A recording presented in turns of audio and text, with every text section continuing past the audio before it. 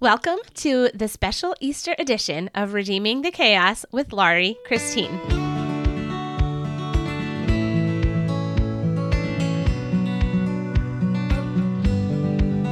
For 30 days leading up to Easter, I will be reading to you from my Easter devotional book, Come and See, 30 Family Bible Stories for Easter. Come and See invites families of elementary-aged children to experience firsthand the anticipation, the sorrow, the tragedy, the fear, and the ultimate triumph of Jesus' death and resurrection. As I mentioned earlier, we are going to be reading one story each day leading up to Easter. You are welcome to grab the kids and listen together for your family Bible time. Or if you would rather read to your kids on your own, you can download a free copy of the ebook on my website. Just go to easterstory.faith, or you can also find a copy at redeemingthechaos.com. Let's jump into our story. Come and See, Chapter 20.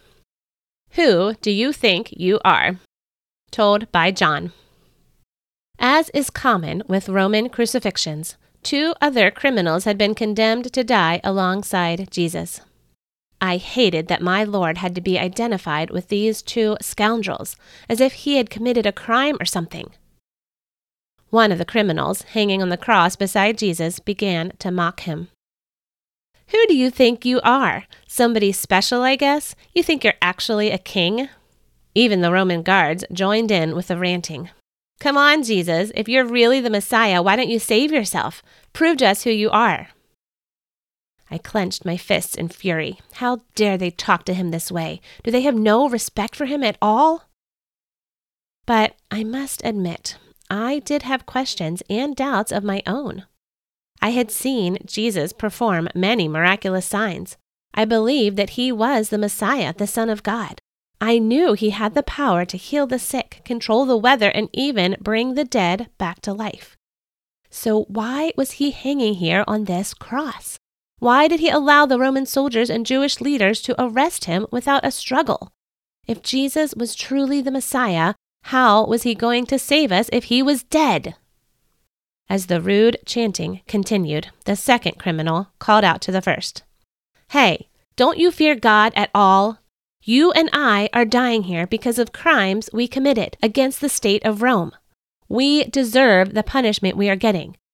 But this man, he nodded toward Jesus, this man has done nothing wrong. He is innocent. Laughter and curses erupted from the guards as they picked up clumps of dirt and hurled them at the second thief.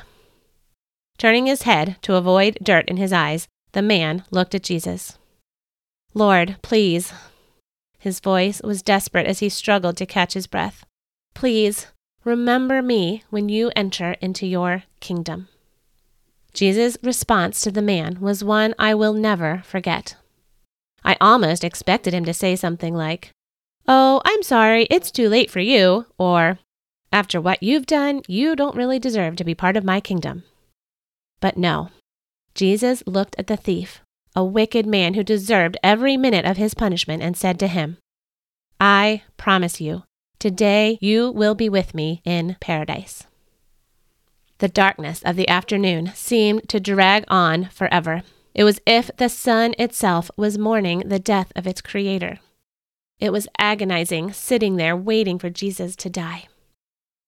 Around 3 o'clock, Jesus called out in a strained and tired voice, my God, why have you abandoned me? His face contorted in pain as he desperately searched the dark sky for any sign that God was still with him. A cold chill ran up my spine and I shivered. Had God really abandoned his son? It didn't make any sense to me at all.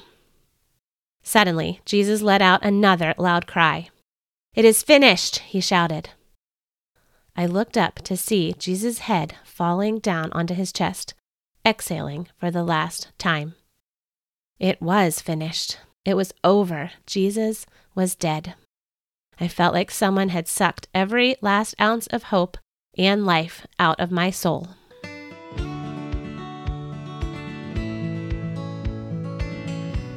Thank you so much for joining me for this special Easter edition of Redeeming the Chaos.